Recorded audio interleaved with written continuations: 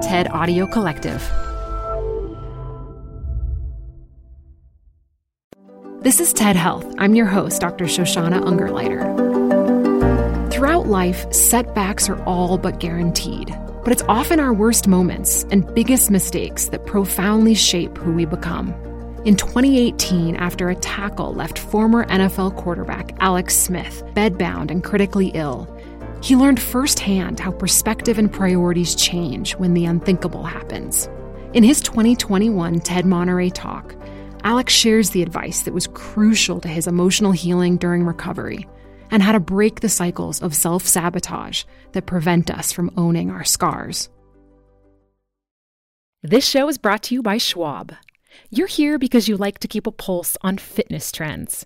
Well, now you can invest in what's trending in active lifestyle, healthy eating, wearable tech, and more with Schwab investing themes. It's an easy way to invest in ideas that you believe in. Schwab's research process uncovers emerging trends. Then their technology curates relevant stocks into themes. Choose from over 40 themes. Buy all the stocks in a theme as is or customize to better fit your investing goals, all in a few clicks. Schwab Investing Themes is not intended to be investment advice or a recommendation of any stock or investment strategy. Learn more at schwab.com/thematic investing. Canva presents Unexplained Appearances. It was an ordinary workday until... That presentation appeared out of thin air. Also, it's eerily on brand. Wait, did that agenda just write itself? Words appear, making this unexplainable case... Unexplainable? It's Canva's AI tools. I can generate slides and words in seconds. Really? The real mystery is why I'm only learning this now. Canva.com, designed for work. Support for this podcast comes from The Wonderful Company. If that name doesn't sound familiar to you, you probably know the pistachios that come from this company. Wonderful Pistachios is one of the highest protein nuts.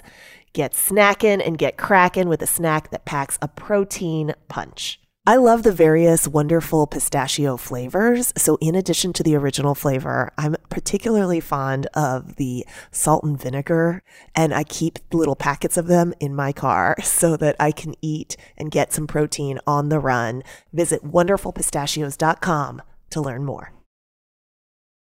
Add a little curiosity into your routine with TED Talks Daily, the podcast that brings you a new TED Talk every weekday. In less than 15 minutes a day, you'll go beyond the headlines and learn about the big ideas shaping your future.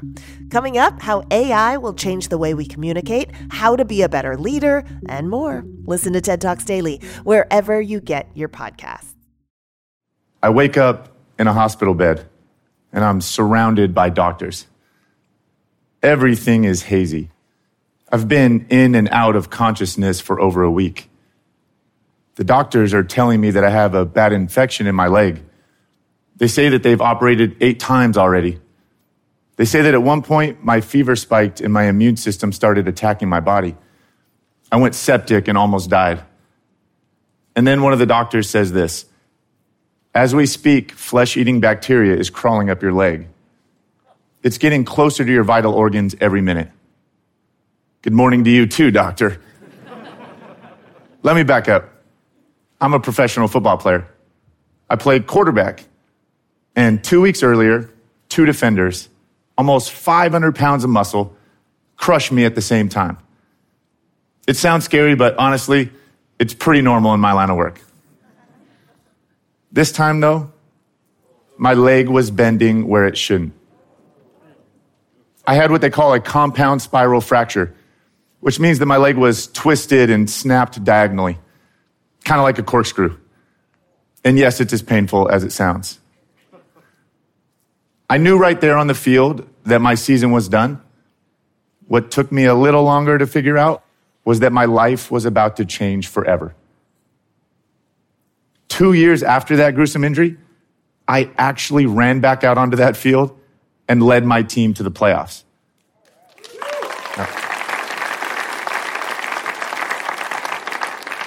But what I want to talk about today isn't some rousing comeback story where the crowd chants my name.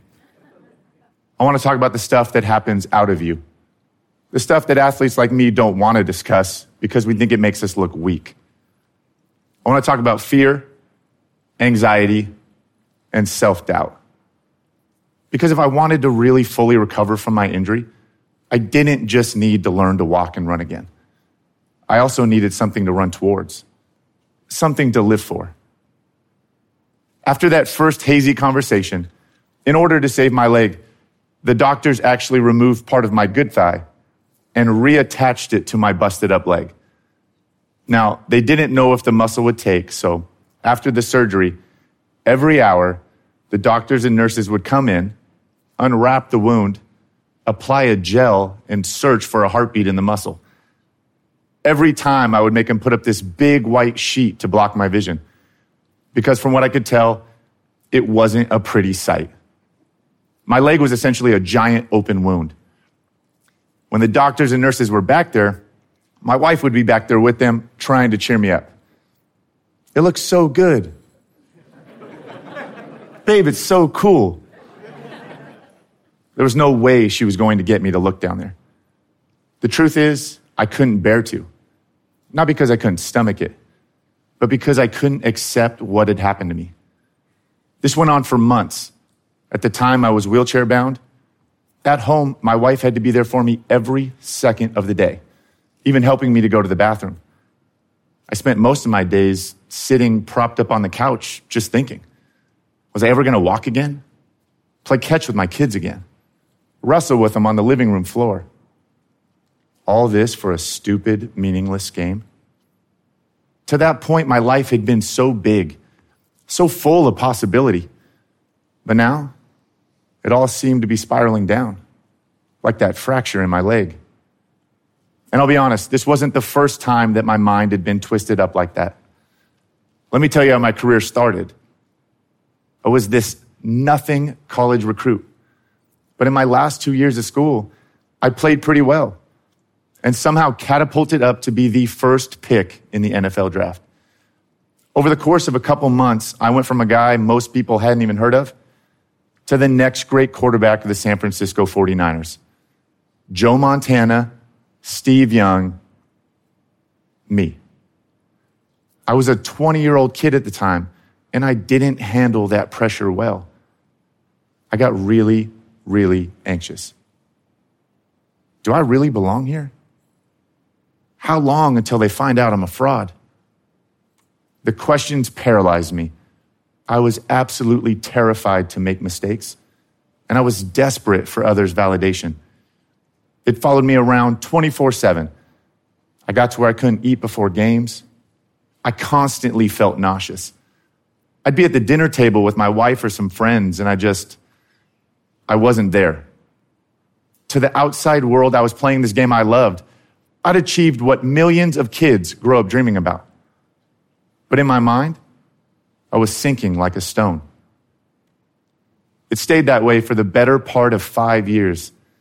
I'd have some success, but then I'd get injured or get a new coach, and the cycle would start over again.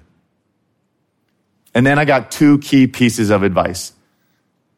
The first came in the form of a guy named Jim Harbaugh. He was my coach at the time. Now, what's best about Coach Harbaugh is he simply does not care what other people think about him. He couldn't be more comfortable in his pleated khakis and tucked-in sweatshirt. Now, Coach Harbaugh used to tell the team this same thing right before we would take the field on game day. He would say, play as hard as you can, as fast as you can, for as long as you can, and don't worry. Don't worry. It sounds simple, and it is, but I guess I didn't really believe it was possible until it came from somebody that I trusted. Around the same time, I had a teammate named Blake Costanzo. Blake was a linebacker who was a little nuts. Before games, he would run around the locker room and he would get in everybody's face, and he'd ask, are you going to live today? I'm going to live today. Are you? At first, I didn't get it. But then he started to win me over. He was a guy who approached the game in the exact opposite way that I did. He was taking the challenge head on. He was fully present right in the moment, right in my face. Just live. These ideas were a counterweight to all my doubts. And wouldn't you know it, I started playing better, started having fun again, and we started winning. For the rest of my career, I would talk to a small group of teammates before games and tell them some form of the same thing. Just live. And even as I got traded twice and replaced by a couple of great young quarterbacks, I stuck with that ethic. But when my leg got infected, I completely lost that perspective. You might as well have taken that white sheet I was hiding behind and draped it over my face because I wasn't really living. And once again, I needed somebody to help me snap out of it. That spring, I started rehabbing at a military facility called the Center for the Intrepid because while my injury was unheard of for a football player, it was eerily similar to that of our wounded warriors. Basically, my leg exploded like I stepped on an IED. Before I got down there, I'd watched hours and hours of videos of these double and triple amputees and a lot of guys with injuries like mine who were going on to the Paralympics or rejoining the Army Rangers or the Navy SEALs. I was in awe of them. I wanted to be like them. But one of my PTs, Johnny Owens, made sure I knew right away it wasn't going to be easy to get back on my feet. Literally. The first day I was down there, I was doing a balance exercise in my good leg, and he just shoved me right in the chest. Come on, Alex. Then he shoved me again. Come on, you can do better than that. Then he did something that changed my recovery completely. He handed me a football. You see, after spending years and years of my life with a football in my hands, I hadn't touched one for months since my injury. It was like reattaching a lost limb. He told me to throw from one knee. I zipped one to him, a better kind of spiral. From that point on, if you put a ball in my hands, I felt stronger. I did my exercises better. I can't explain it, but I felt lighter. I felt alive. After that first visit, I felt like I had permission to dream again. I thought about getting back out onto the field. If I make it back, great. If I don't, who cares? At least I was living for something. And that's the mentality that carried me through my recovery. Through numerous setbacks, both physically and mentally, I eventually got cleared by the doctors. I actually made the roster. And then, 693 days after my injury, I got the call to put on my helmet and take my first snap in a game.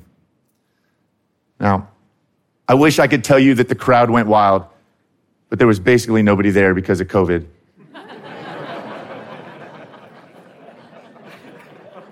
And still, running onto that field, I had so many mixed emotions. What a rush.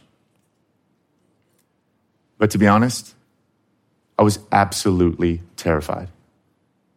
Practice was one thing, but a real game? Was my leg going to hold up?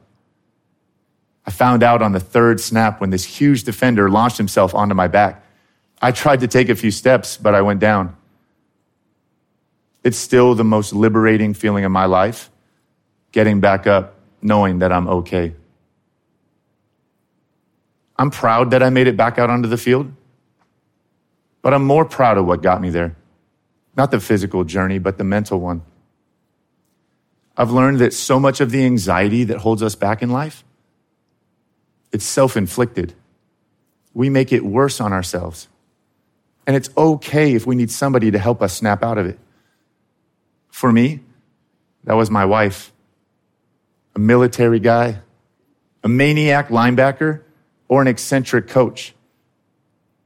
They taught me that I had to see my fears for what they are. And that's why, looking back, I know that my recovery didn't actually start when Johnny shoved me in the chest. First, I had to pull back that white sheet. For weeks and weeks, I'd been hearing my wife tell me how great it looked. She helped me get to that point. I was ready. And when I finally did it, it looked way worse than I'd expected. What I saw was not cool. It was grotesque.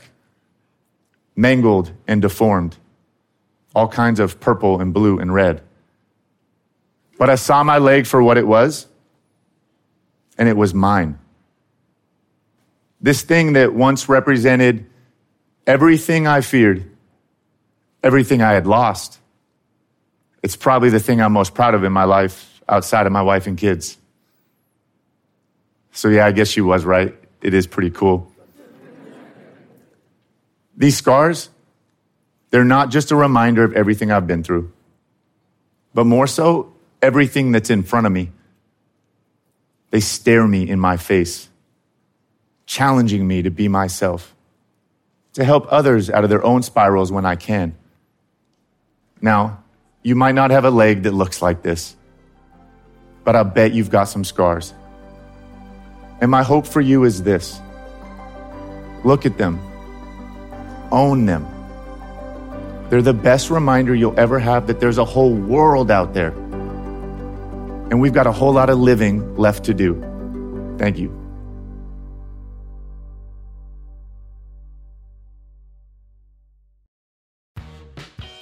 You're growing a business, and you can't afford to slow down. If anything, you could probably use a few more hours in the day. That's why the most successful growing businesses are working together in Slack. Slack is where work happens, with all your people, data, and information in one AI-powered place. Start a call instantly in huddles and ditch cumbersome calendar invites. Or build an automation with Workflow Builder to take routine tasks off your plate, no coding required. Grow your business in Slack. Visit slack.com to get started. Support for this show comes from Brooks.